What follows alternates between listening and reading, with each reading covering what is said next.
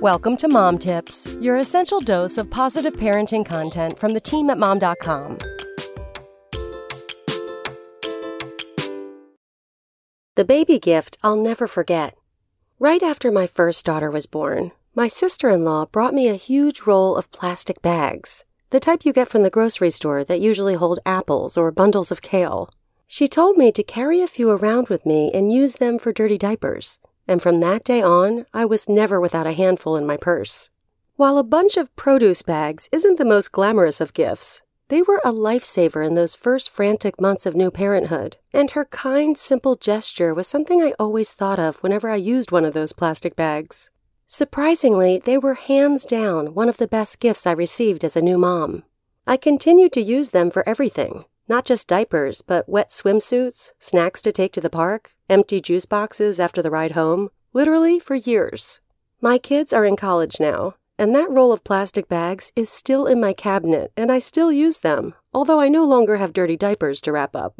I showed it to my sister-in-law the last time she was over, and she told me that someone had given this same roll to her over 30 years ago when her first daughter was born, which makes them even more valuable.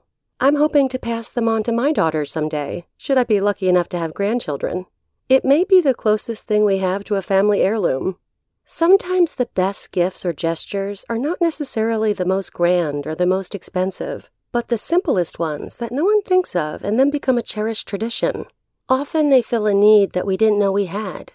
And if we're lucky, they end up being so genius, we pass them on to someone else.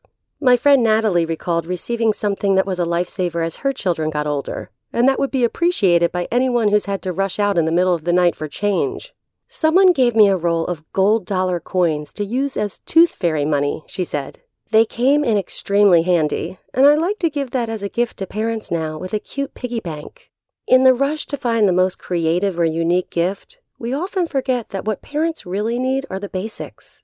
So the next time you're looking to do something special for a new parent, keep in mind that what they may cherish the most might not come from the fancy baby store or the hipster website. As in the case of one of my favorite gifts, it may just be something that comes from the produce aisle. Come back Monday for more mom tips. Spoken Layer.